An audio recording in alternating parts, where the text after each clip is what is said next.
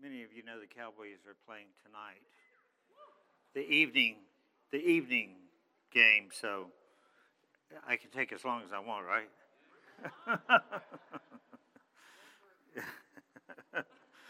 All right, so again, this is kind of funny because I was telling somebody, we've got this law enforcement and first responders dinner that we're doing on Christmas Eve, and I was telling somebody, I've stopped more cops this week than I think that I've been stopped in a long, long time. Just passing out these flyers and brochures and inviting them to come. So a little twist there. Good for me. Let's see. We just, as Nina mentioned, this is, what should be the brightest, happiest, most joyful, glad time of year. For many, it's a sad time of year. There's a lot going on. I heard from Jason or Jordan that I think one of the students in the youth group the night before Friday night, I guess that was that Thursday night, that the student's mother had an aneurysm and she died, 2 days ago, 2 or 3 days ago. So there's a lot of stress. There's stress in homes and families and finances and, the death of loved ones and, stress at work. And God wants us to have peace. He came that we could have peace. And last week we talked about the 3 points: having peace with God. The only way that you're going to have peace in this world or peace in your life is, first of all, you got to make peace with God. That the Bible tells us that we are born enemies of God, and so we make peace with God. And then as we make peace with God, then our sins are covered and our sins are forgiven. And that's what David said, blessed is the man whose sins have been forgiven. They've been wiped clean. You have a clean slate. So when we have peace with God, then we have the peace of God. And when you have the peace of God, then you can have peace in your relationships with one another.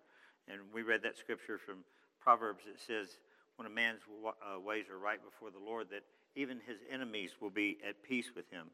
And so I want to just pick up in Matthew. Last week we talked about praise, but this week I want to talk about worship.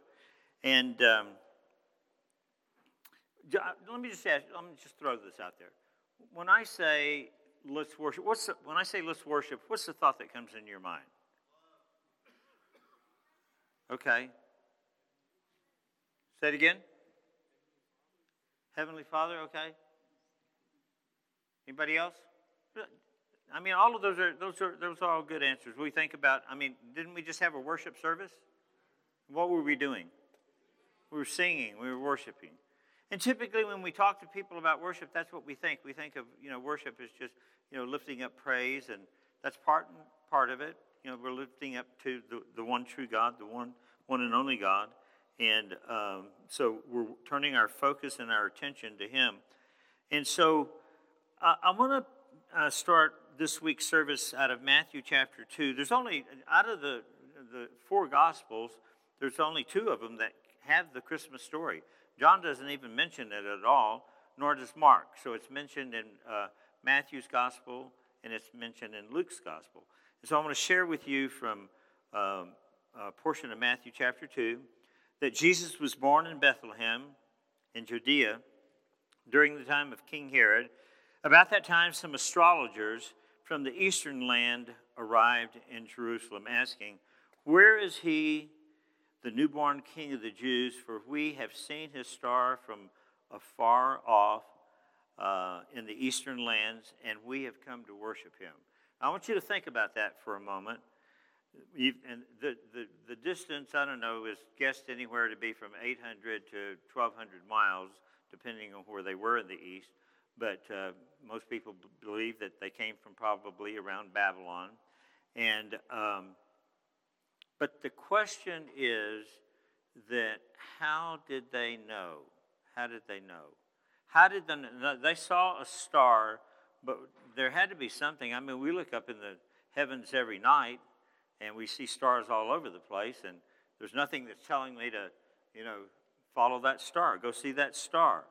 And so they go to the King Herod and ask about, this, where's the newborn king of the Jews?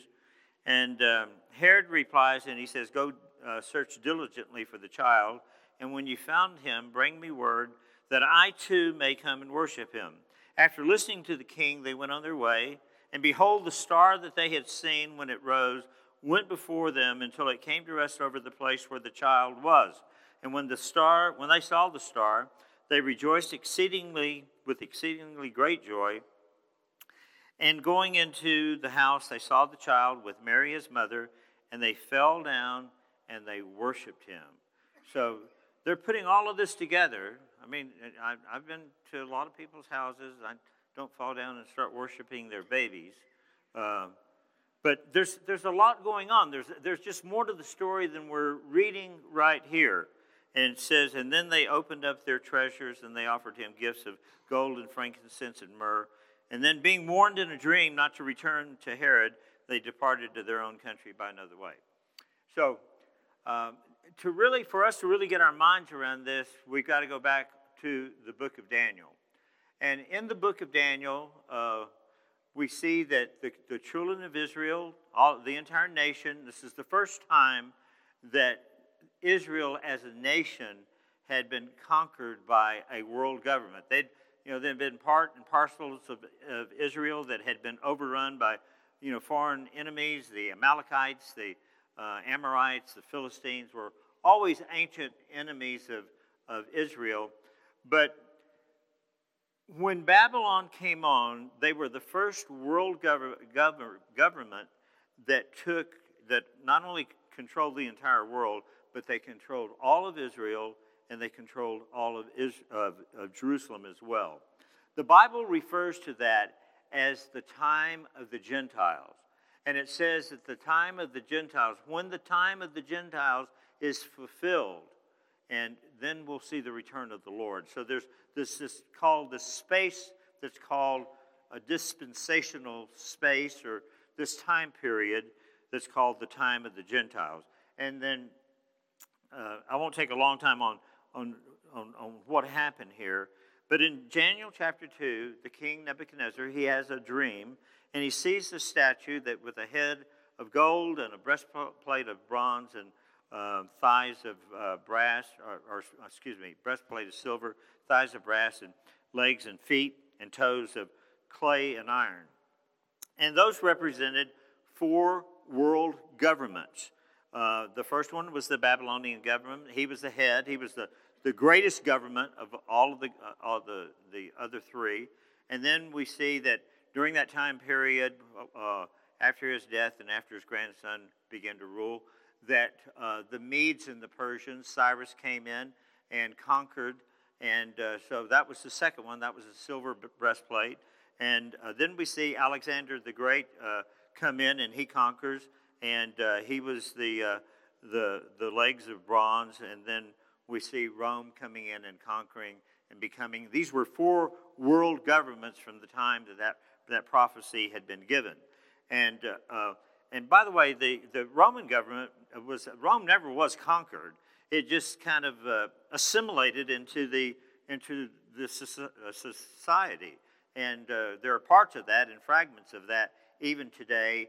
And many feel that at the end of the age that those 10 toes will come together that represented 10 governments will again come back together and be reestablished as a one world government.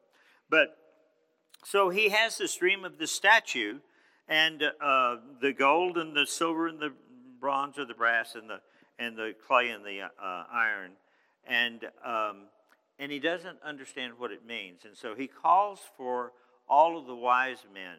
And if you look at the list of wise men, they are they're like, almost like wizards. They were magicians, they were scientists, they were astrologers, astronomers, and so he called for all of them.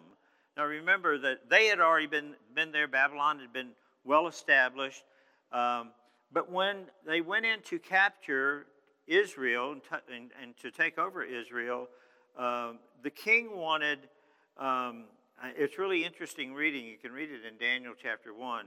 He wanted the brightest men, the most handsome men, the men that could learn, the fastest. And I'm thinking, he's talking about me until he got to, it said, younger men. I think I fit that category. I'm going for that. But so nobody could tell him what the dream meant.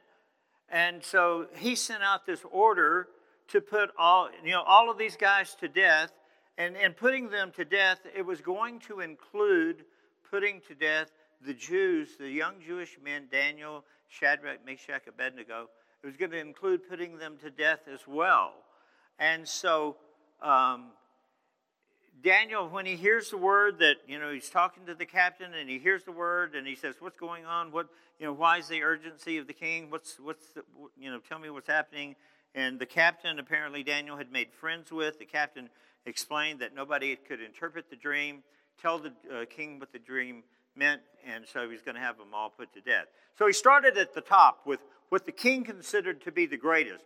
The wizards, the magicians, the soothsayers. He started with them, and I guess in his mind he's thinking, I've got these kids. By the way, when Daniel went into captivity, most people feel like that he and the group that went into captivity with him were between 13 and 15 years old. And so in the king's mind, he's thinking, why would I even ask them a question? Why would I even be concerned about them?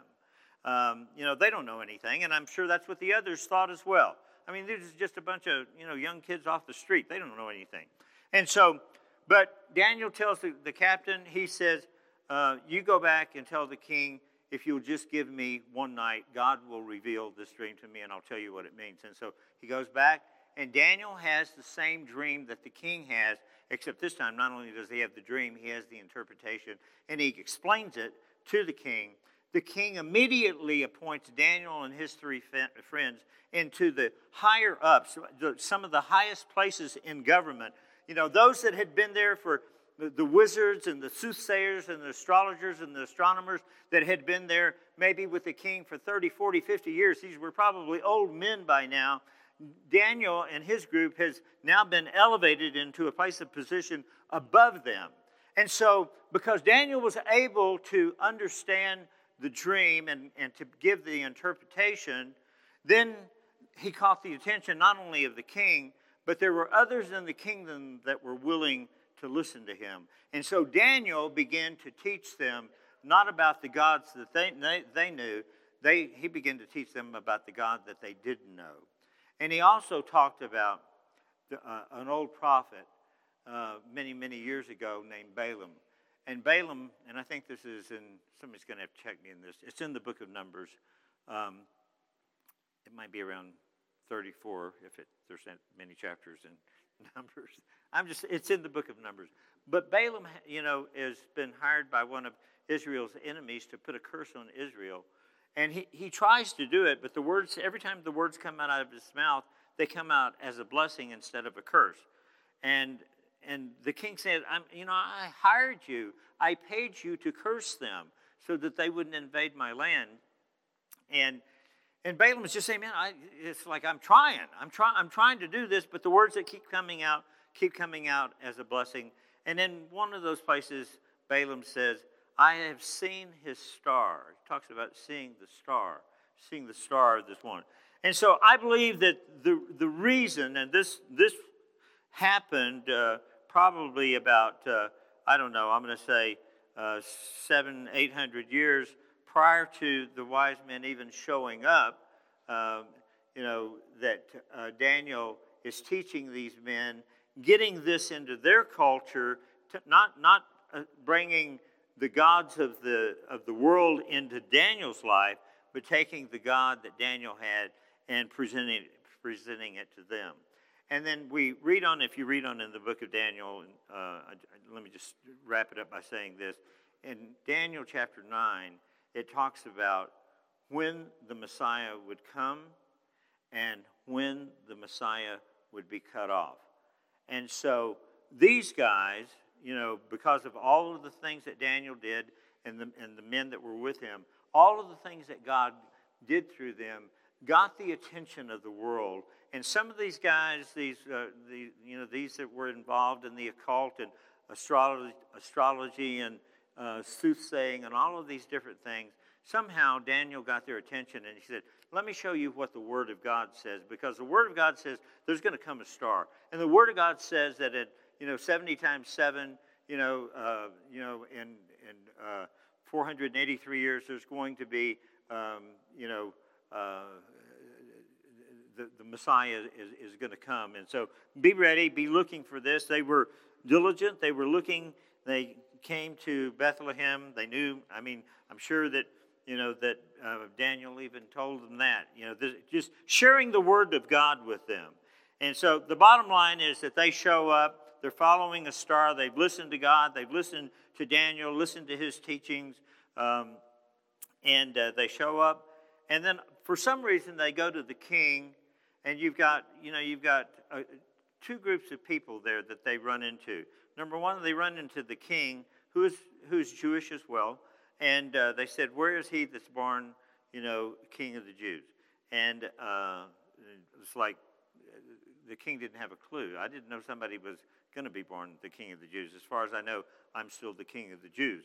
And then so the king asked a question to the religious leaders, and they said, well, what's the Bible say? What's it say in the Word? And they said, he's going to be born in Bethlehem. And so they said, okay, you go to Bethlehem. When you find out where he is, come back and tell me so we can worship him. But, just think about this. For hundreds and maybe even thousands of years, a promise has been given that a Messiah would come, and someone shows up, a complete stranger, that says, we've just come 800 miles following this star that has stopped here in this town, that is hovering over the king of the Jews. Can you tell me where he is? The king didn't know, and the religious leaders didn't care. And that is the problem that we face today. That a lot of people don't know, and some people don't care. It's like the joke that I've told 1,000 times, and you're tired of hearing, about the coach that's teaching the basketball player. He's kind of teaching him this routine. He just says, son, I don't get it. This is how you do it. He says, you got to tell me, is it ignorance or is it apathy? And he said, I don't know and I don't care. And so, and that's the way much of the world is today. I don't know and I don't care. But, those of you that are here this morning, and I believe you're here this morning because you want to know more, and you do care. And so the word that we're talking about this morning is worship, and it's a word that's derived from an Old English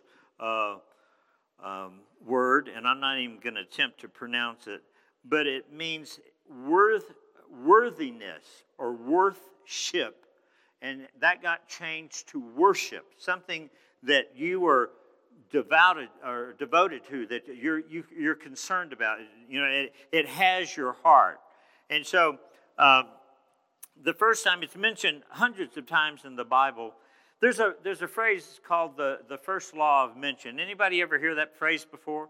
The first law of mention? Okay. So the first time that this word worship is mentioned in the Bible is in the book of Genesis.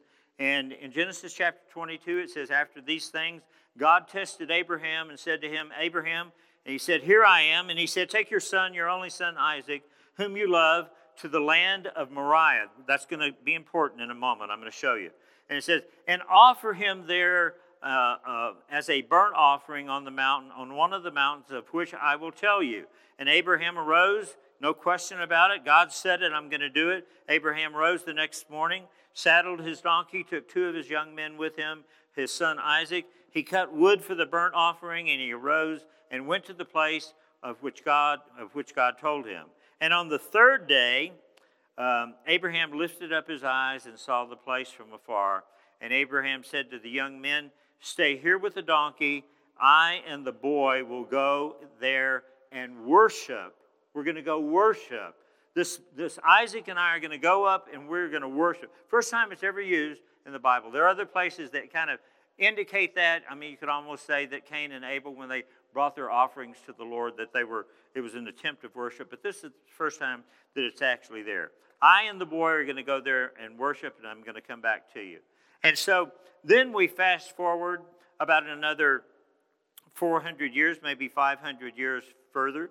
Abraham has Isaac. Isaac has Jacob and Esau, and the children of Israel at that point in time went into captivity into Egypt. They went down to Egypt to thrive and survive there during the Great Famine. And as they're there, they begin to grow, they begin to multiply, they forgot about the promised land. The king of Egypt says, hey, we got to do something because these guys might rise up and overtake us. And so they put them in just intense, very difficult slavery, no freedom of their own, nothing to, they could, when you're a slave, you're not your own anymore, you belong to someone else. God hears the mourning and the crying of the children of Israel, and he sends Moses to deliver them. And Moses goes and stands before Pharaoh. And on a number of occasions, listen to what Moses says. He says in Exodus chapter 7, verse 16. By the way, if you guys are using your phone, your app on your phone, in the upper right-hand corner, there's a place that you can click that says Notes. And so the sermon is not only on your app, but there's a place that you can actually take notes. You can type them in, make notes if you want to come back and pick something else up. So in Exodus 7:16, it says Moses and Aaron appeared before Pharaoh, and he said, this is what he says. He says, the Lord, the God of the Hebrews, has sent me to you to say, let my people go so that they might worship me. And if you don't do that, then the water's going to, all the water, the Nile that you worship as a god, is going to turn into blood. And so Pharaoh agrees and then changes his mind. And I mean, it's real easy reading. Exodus 7, 8, 9, and 10. You can just read it just straight through. Exodus chapter 8. After Pharaoh changes his mind, Moses goes back to him and he says, this is what the Lord says. Let my people go that they may worship me. Okay? And if you don't let them go, he said, I'm going to bring frogs upon the land. And it says they piled frogs up in heaps like mountains. And the land, there was just an odor, a stink throughout the land. In Exodus chapter 9, verse 1, Pharaoh again changed his mind after the frogs are gone. And Moses goes back again and he says, this is what the Lord says. The God of the Hebrews says, let my people go. Let my people go that they may worship me. And if you don't let them go, this is what's going to happen. There's going to come hail out of heaven. It's going to kill all of your livestock. And the Bible says that some of Pharaoh's believers, even Pharaoh himself, didn't believe, but many of his servants believed. They brought their animals out of the fields and into shelter, and they lived. And then we read in Exodus chapter 10, and Moses goes back again and says, how long will you refuse to humble yourself before me? Let my people go that they may worship me. And again, Pharaoh refused. A swarm of locusts comes in, and it just absolutely devours the land.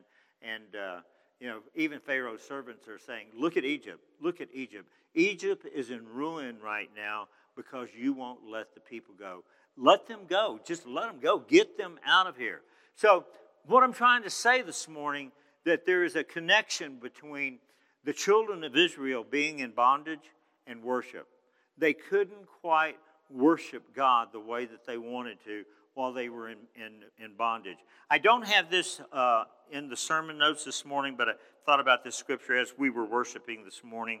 And if you want to just jot it down, the reference is Psalm 137. And this is talking about that time that Daniel was in captivity from the Babylonians. It says, and by the rivers of Babylon we sat and we wept. This is the children of Israel speaking. It says, when we remembered Zion, and there on the poplars we hung our harps, for our captors asked us for songs. Our tormentors demanded songs of joy. And they said, sing to us some of the songs of Zion. We want you to worship right now. Why don't you to just kind of break out in that kind of worship that you used to break out in, when you were back there, in Israel? And they responded and said, how can we sing songs of the Lord while we're in a foreign land?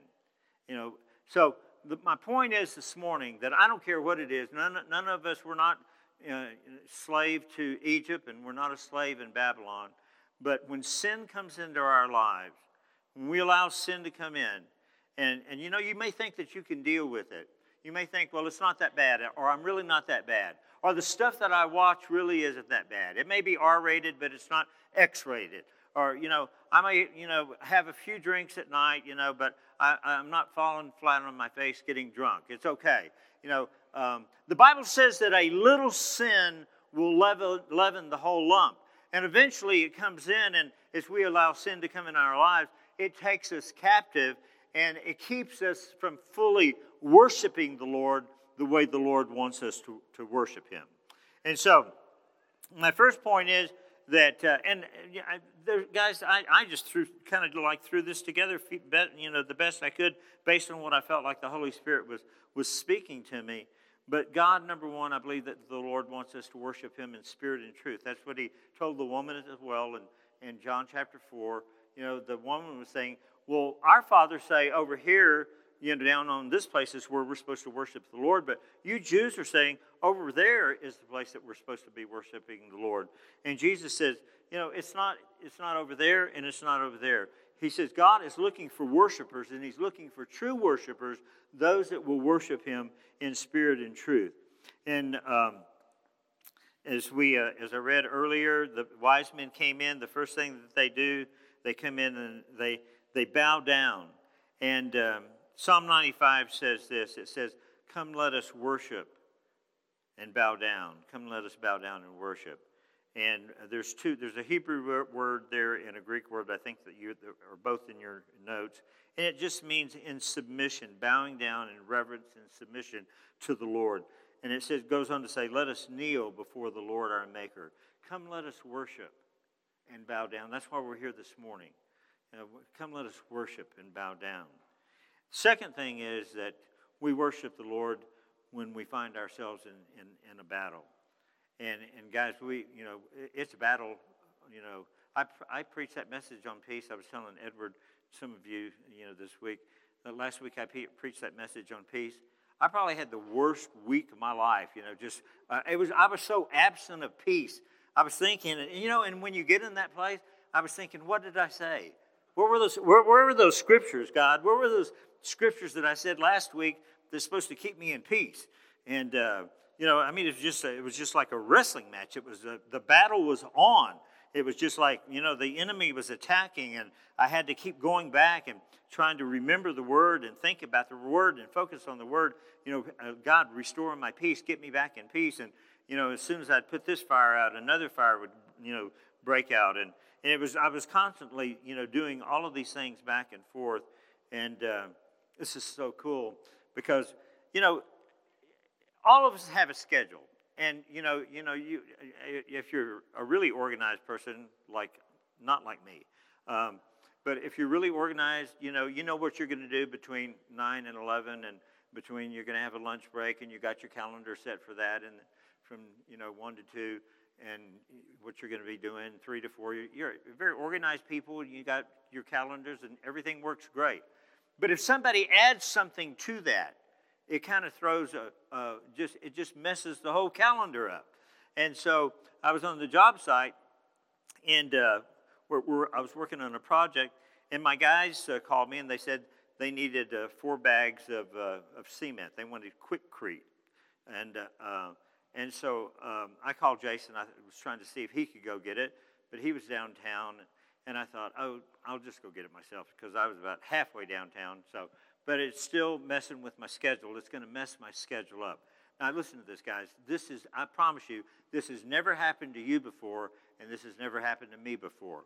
I needed 4 bags of Quikrete, not concrete, not cement, not Portland. I need 4 bags of Quikrete. And so, you guys know what that is? Yeah, it's in a bag. You dump it in the hole and add water, and it's kind of like God and us, right? you're in a hole and God calls you out and pours in water and you're full of the Holy Spirit, right? Okay, so I'm walking up to the store, to Home Depot, and I'm thinking, basket or cart? Basket or cart? Basket or cart? Do I put this? Can I get 4 bags of concrete or Quikrete in a basket? And they're like 80-pound bags. Or should I just get a cart and put 4 bags on the cart? And I felt like the Holy Spirit said, get in the store. Just go in the store. And so I passed up all the baskets and I passed up all the carts and I walked to the Quikrete. And before I even got to Quikrete, there was a cart there that had 4 bags of Quikrete sitting on top of it. And I looked around and I said, does this belong to you? No. Does this belong to you? No. Does this belong to you? No. I said, it's mine. I pushed it to the counter and I walked out of the store. 4 bags of Quikrete. How easy can it get? I mean, it could have been anything. It could have been paint. It could have been lumber. I mean, 4 bags of Quikrete waiting for me when I get to the store. And I'm thinking, God, that was a time saver. And God knew the crunch and the pressure and the peace that I was under, thinking, just one more thing added to my schedule. And I felt like God was saying, let me help you out a little bit. You don't have to bear this load all by yourself. And so we enter in these battles sometimes. And the second point that I want to make, that you want to worship the Lord when you're in the middle of a battle. And it seems like the most illogical and wrong time to worship God when things are going on. It's like you got to focus on the battle. You got to worry about the battle. How am I going to do this? How am I going to handle this? How am I going to pay this bill? What am I going to say to this person? And so in 2 Chronicles chapter 20, it says that sometime later, the armies of Moab and Ammon came together with the Mennonites and were at war with Jehoshaphat. And the messengers told Jehoshaphat, a large army is coming from Edom, east of the Dead Sea, and has invaded our country, and they've already reached En-Gedi. And then Jehoshaphat, just like, man, that is not good news. I mean, even one army is not good news. Nobody wants to go to war. Nobody wants to fight a war. And so, he humbles himself before the Lord, and he begins to cry out. And that's one of the first things that you and I need to do when we find ourselves in the middle of the battle. Just cry out, Lord, what do you want me to do in this situation? Whether it's at work or, with employees or employer or whatever it is, whatever situation you're in, whatever battle that you're facing, you need to cry out to the Lord. And Jehoshaphat says, we don't know what to do. And that's where many of us get. We don't know what to do. What do I do? Cart or basket? I don't know what to do, Lord. And he says, and we are begging for your help. And so when you need help from God, then, you need to begin to worship.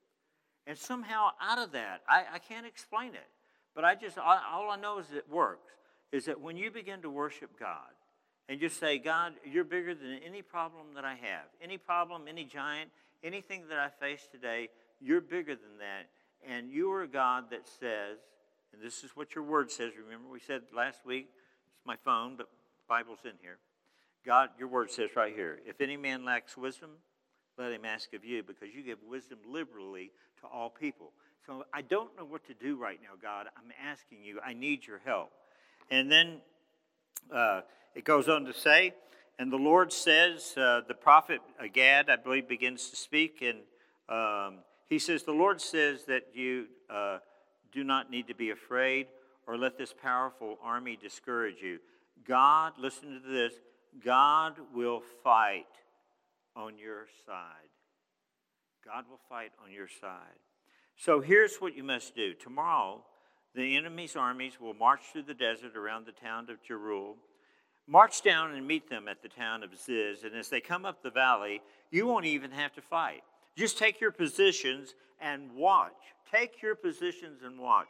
And that's where we struggle. We want to get involved. We want to roll up our sleeves and try to help God out as if he needs help, and he doesn't. So he said, don't be afraid. Just do as you're told. That's that's called being obedient to the word of God, is saying, that's another way to say that. Do as you're told. And as you march out tomorrow, the Lord will be there with you. He says, I'm the Lord your God, I'll never forsake you. And Jehoshaphat bowed down low to the ground, and everyone, what they do? They begin to worship the Lord. And so, in the middle of the battle, in the middle of this storm, when you don't know what to do, you need to worship the Lord. The third point I want to show you this morning is worship the Lord when you need His help.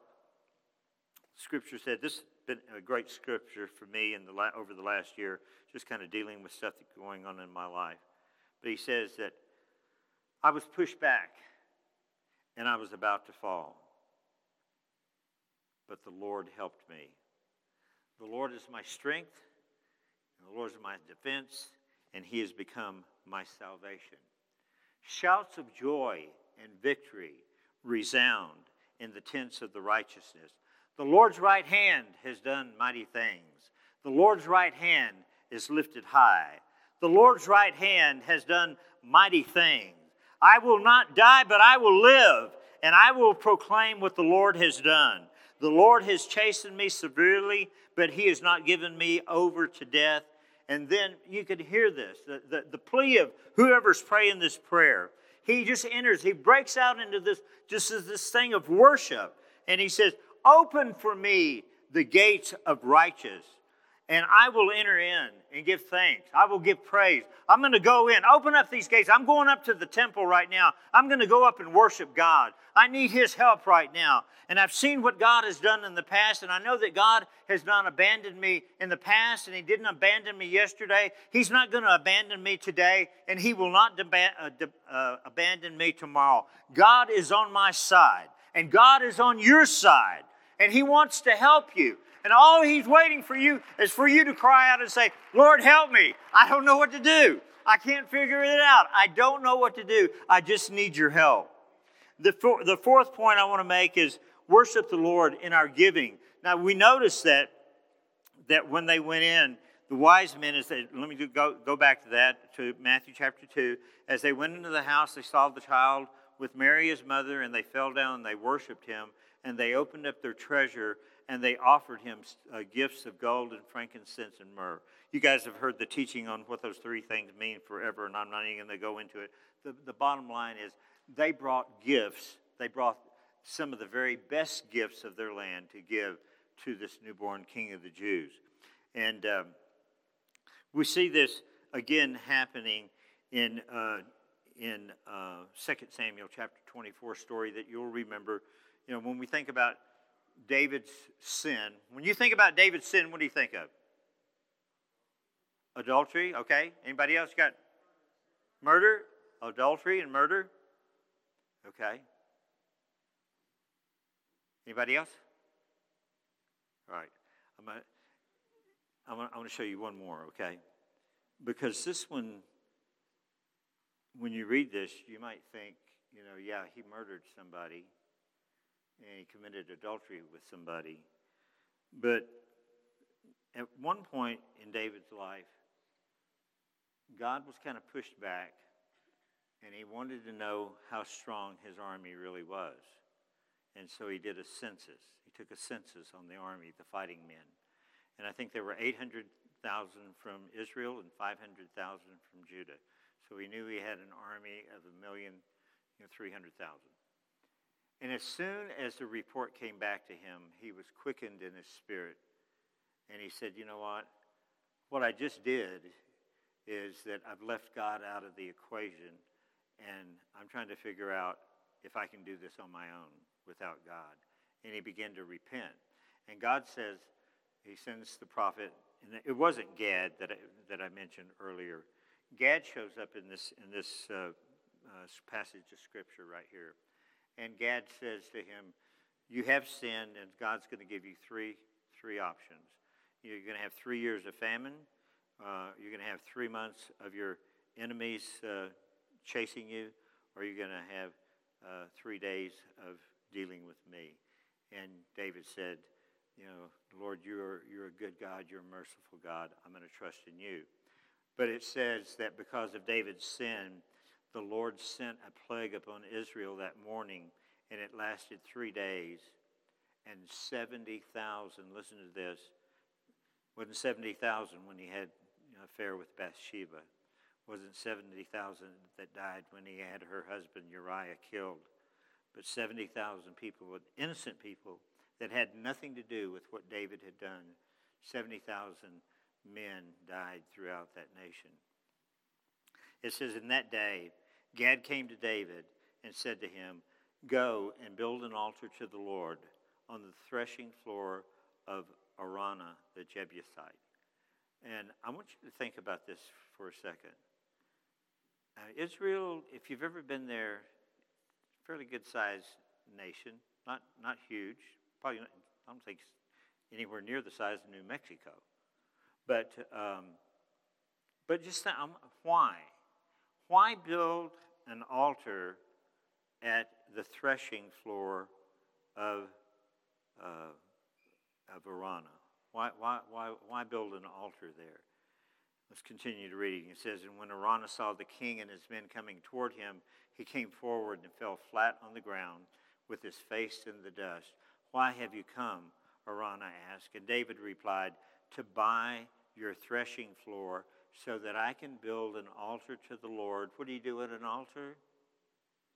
You worship. You worship at the altar.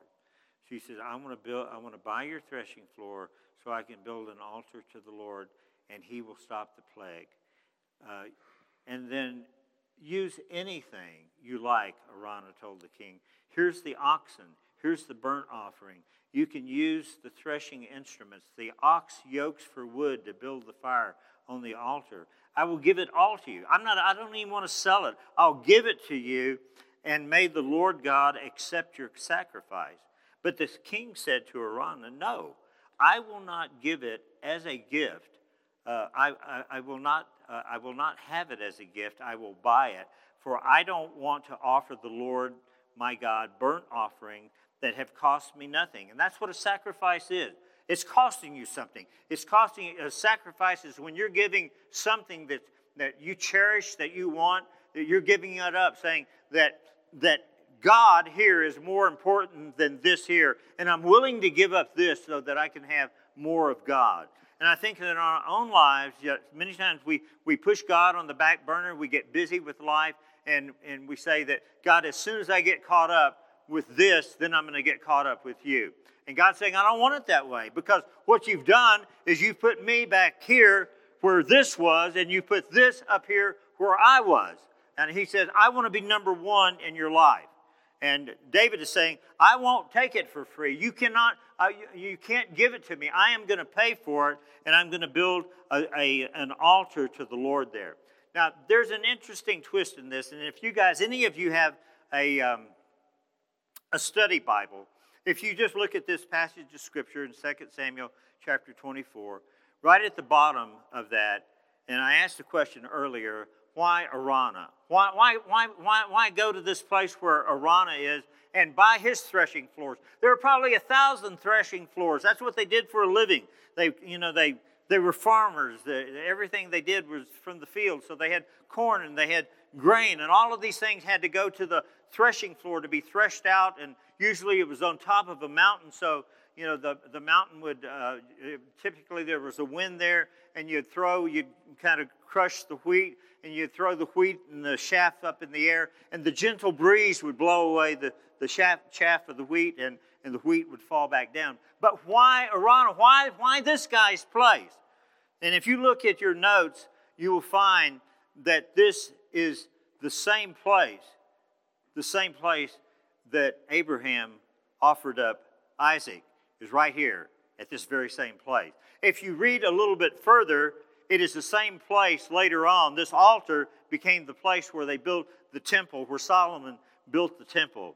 And it's also the same place that Jesus walked in and out of almost on a daily basis when he was on the earth, walking the earth, going in and out of the temple of God. It was a very special place in the eyes of God.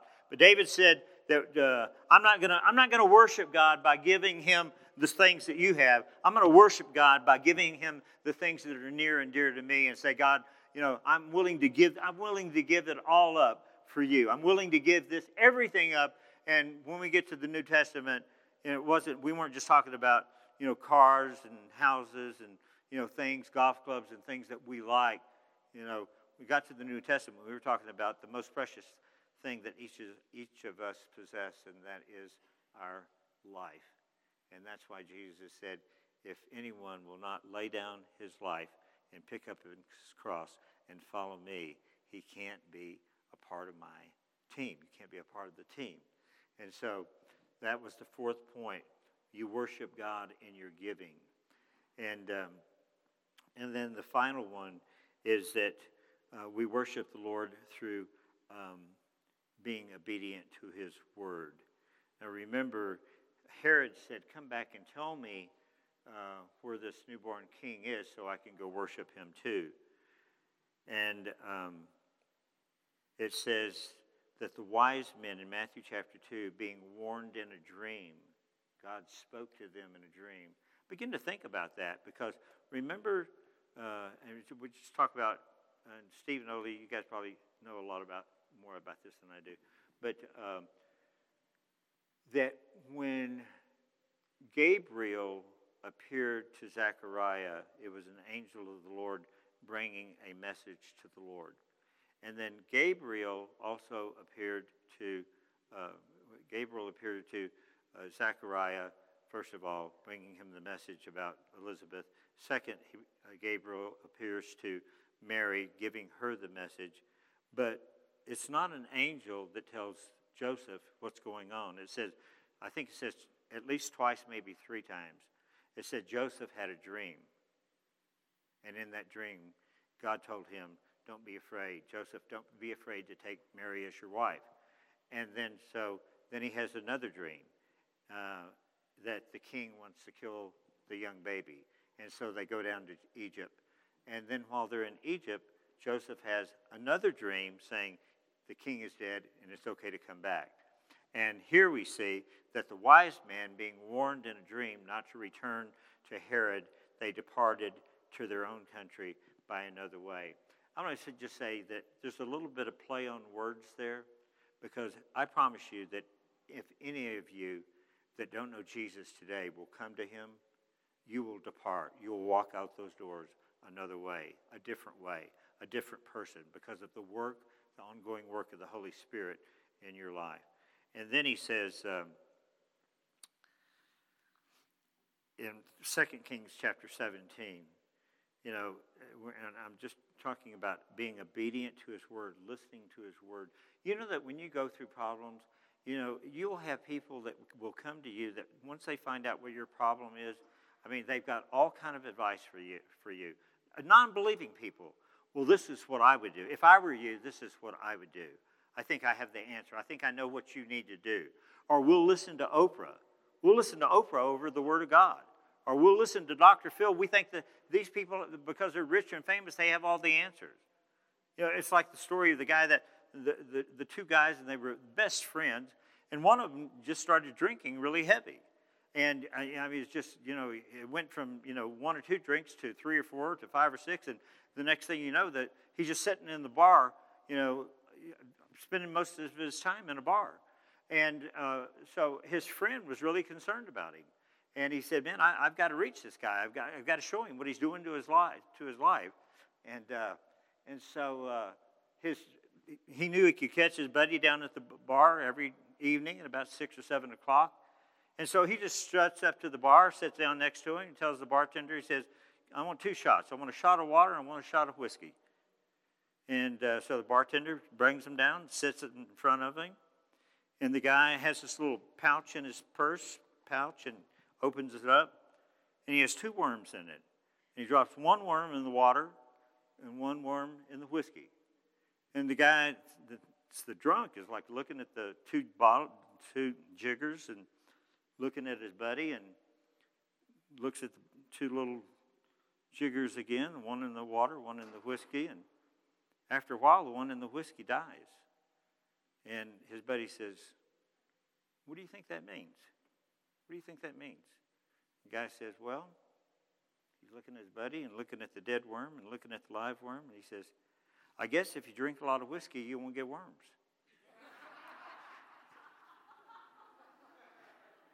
So we will take advice from everybody that we know except for the Word of God. And you know, Jason told me this story. I'd never heard this before. We were sitting around just kind of chatting last night. But he was talking about this guy who was driving this old truck down the road.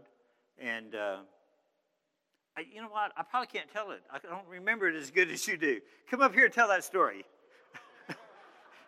There's a mic right there in front of you. I needed a break here anyway. It's a good story, though. All right. Edward, this is Edward's favorite story. All right, so this is a while back, 50s.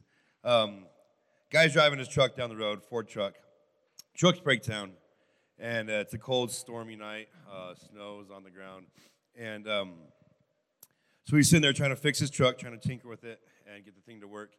And finally, a limousine pulls up behind him. Guy gets out in a tuxedo, comes up, tells the guy, go get back in your truck when I tell you to turn the key, fire the truck up. And so the guy in the tuxedo starts working on the truck and tells the guy that owns the truck to go get back in there and turn the thing on. And after he's done tinkering around, the guy goes back and fires the truck up, and it turns on right away. And the guy gets out of the truck, and he tells the guy in the tuxedo, you know, what are you doing? You know, you're a wealthy guy. It looks like you're coming from a party. Why did you stop to help me, poor old me on the side of the road? The guy says, my name is Henry Ford. And he says, I'm the creator of this truck, and when I create something, I like to see it doing what it's supposed to do. And in the same way, God, as the creator of us, doesn't replace us when we're broken. He fixes us, and he likes to see us what we're supposed to do. Amen.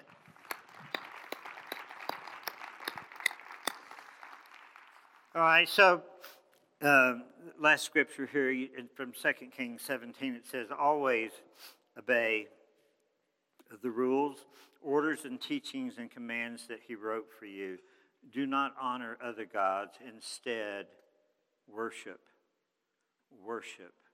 the Lord your God, who will save you from all of your enemies. You hear that?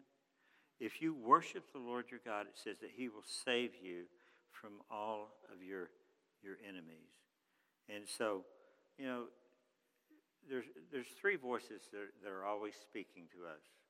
One is the devil, one is ourselves, and one is God.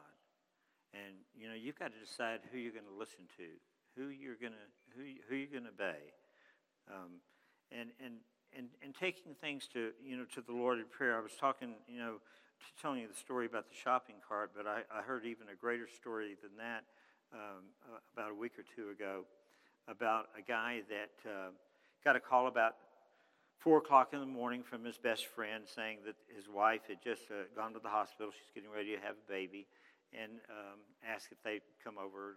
They were Christians, and pray with them and pray that everything went okay. And so the guy's walking out the driveway, and he's thinking, by now it's 4:30, 5 o'clock in the morning. I'm going to go from the hospital to work, but maybe I won't be at the hospital that long. I could come home and change clothes, do whatever I need to do. And so he's got like a company vehicle there, and he's got his own car. And he's like, what do I take? What do I take? He's just like frozen there. And he's like, I don't know which one to take. Do I take my car? Do I take the company car? My car, the company car. My car, the company car. And so finally, he felt like the Lord said, just take the company car and go to the hospital. Get to the hospital right now. So he goes to the hospital. He spends several hours there. And by the time he's done, it's time to go to work. So he's already got the company car there. He's about 3 or 4 miles from the hospital and gets rear-ended in a very serious way. It absolutely, totally destroys the other driver's car, and destroys his car too. And the other driver had an insurance policy that was a $25,000 policy. That's all it was going to cover. The $25,000 was going to cover all of his hospital. The guy was, he was seriously injured. He was out of work for about 3 or 4 years because of this car wreck injury. But the car that the guy was driving only had a $25,000 policy on it, and his own personal car only had a $25,000 policy on it. But the company car had a $1 million policy that would covered all expenses for his hospital, even his time out of work, and paid him a bundle of money.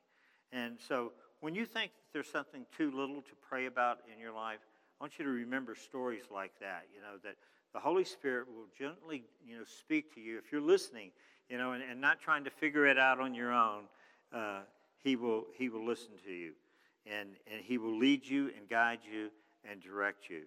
So, guys, again, just as we enter into this Christmas season, it's so easy for us to get distracted. But I want you to know one thing, and we've discussed this morning, that worship is key. It's the key ingredient.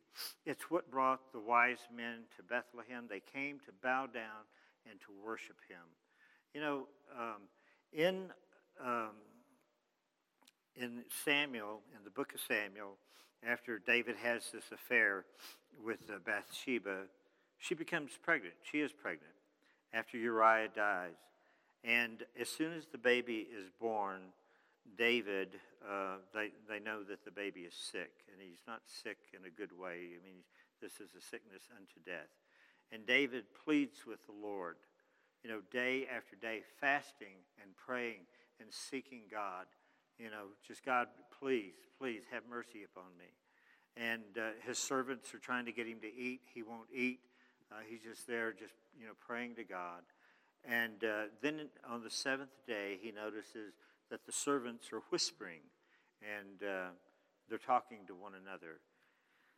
And David perceives that the child has died, and he asks them, has the child died? And they said yes. And David goes and washes his clothes, says he puts on lotion, and the very first thing that he does is he goes, and you can read it, he goes and gets on his knees, and he begins to worship God. After going through all of that. And his servants are just like, what in the world? We couldn't get you to eat. We couldn't get you to drink. And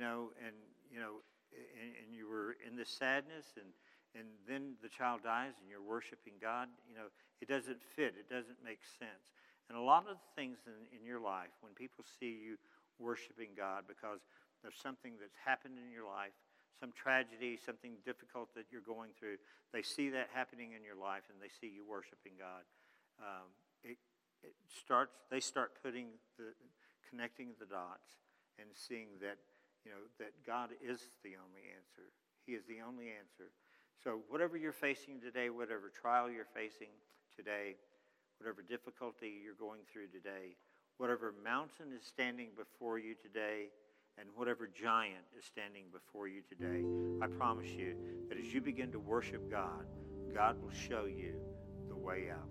I'd like for you to stand with me, if you would, please. I just want to, with your eyes closed and your heads bowed,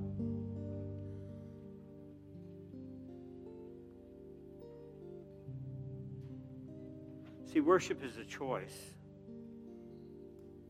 It could have been very easy for David to say to Gad, the prophet, I'm not going to buy a threshing floor. I don't need a threshing floor. God can hear me from where I am right now. I don't need to build an altar. But I'm going to ask you this. 2,000 years ago, God sent a gift into this world. A beautiful gift wrapped in a beautiful package of swaddling clothes and lying in a manger.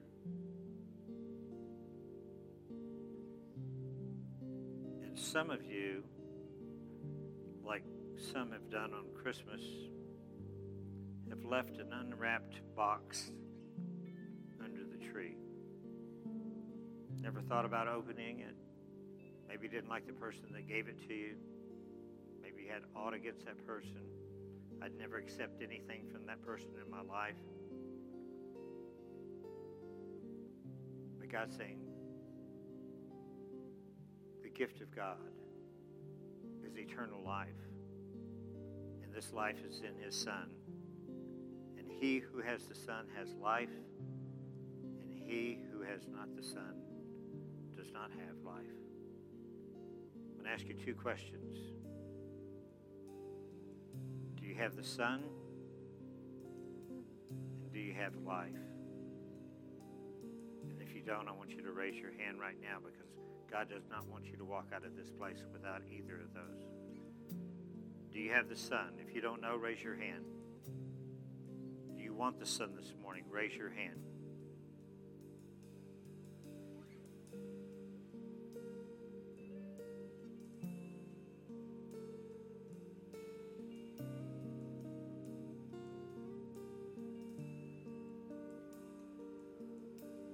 We're going to pray this prayer together.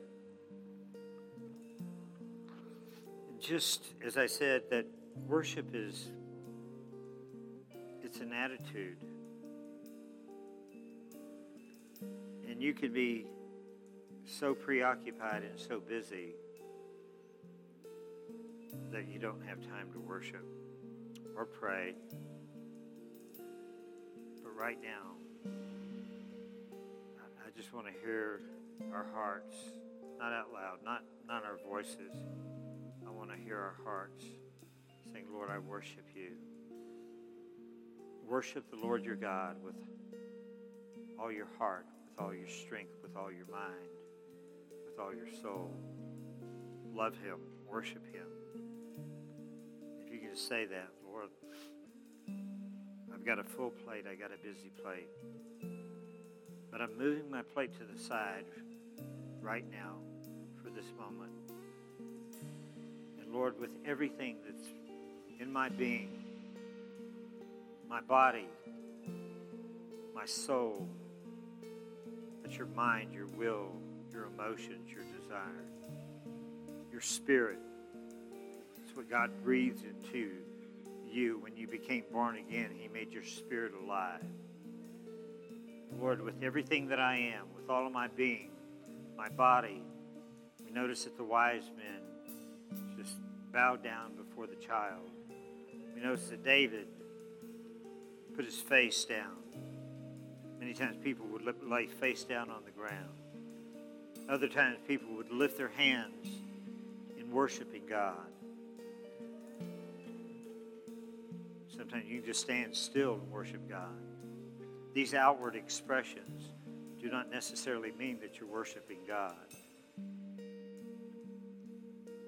I just want you to just, for a moment, just worship Him. Let's just worship Him. Lord, we bless you and we praise you, Father. And you can speak it out. You want to say something to God. You don't have to just say it in your heart. You can say, Lord, I love you. I bless you, Lord. I praise your holy name. I'm grateful, God. You've been so good to me. You've watched over me. You've been with me in my good times and my bad times, Father. You've always been there. You've been that steady anchor. You've been that rock, that solid rock. Lord, even though your son was the stone that the builders rejected, I choose to stand on that stone. Father, with all that I have, I receive you. If you have not received him, just say, Jesus, come in. Please come in right now. Wash away my sin by the blood that you shed at Calvary's cross. Take away my sin. Take away my guilt. See, with sin's got some buddies. Sin is, we talk about our sin, where we've missed the mark, our transgressions,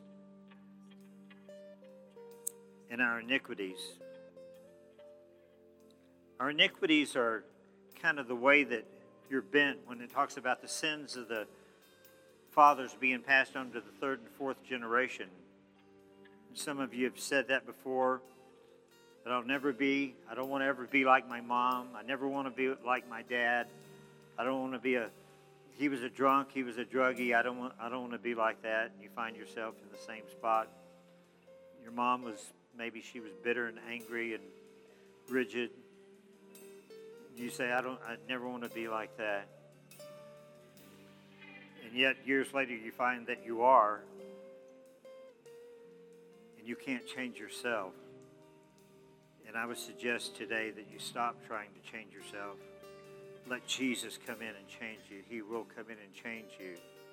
And the first step is in our worship to Him. We're this newborn King of the Jews.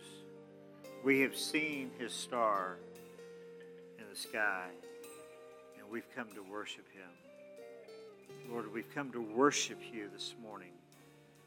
God, with all of our being, once again, God, we've come to worship You. We worship You, oh God. We worship You from our hearts, and we can bow down, and we can get on our faces, and we can lift our hands. And all of those things, Father, are just outward expressions of what's going on in our heart, God. We're grateful. We're a grateful people this morning for what You've done for us, Lord. And what You're doing, You're not even finished yet, Lord. You're still working on us, Lord. Father, my heart's desire is that every man, woman, and child in this city would just stand out on the street corners and lift their hands high and praise the Lord God Almighty, because He is worthy to be praised. And Father, we worship You. We're going to sing a song. We're going to close this service in worship. And guys, I'm just asking you, please. And sometimes it's a fight. The battle is on. It's like, no, think about lunch. Which restaurant are you going to? And think about the kids and the problems that they're having. And think about the mortgage and where's the money going to come from? And the car and the insurance and the broken vehicle. And God, I'm setting all of that aside right now. And I'm going to worship You with all of my heart, my soul, and with all that is within me. I am going to worship Your holy name. Let's worship the Lord. Amen. Let's worship the Lord.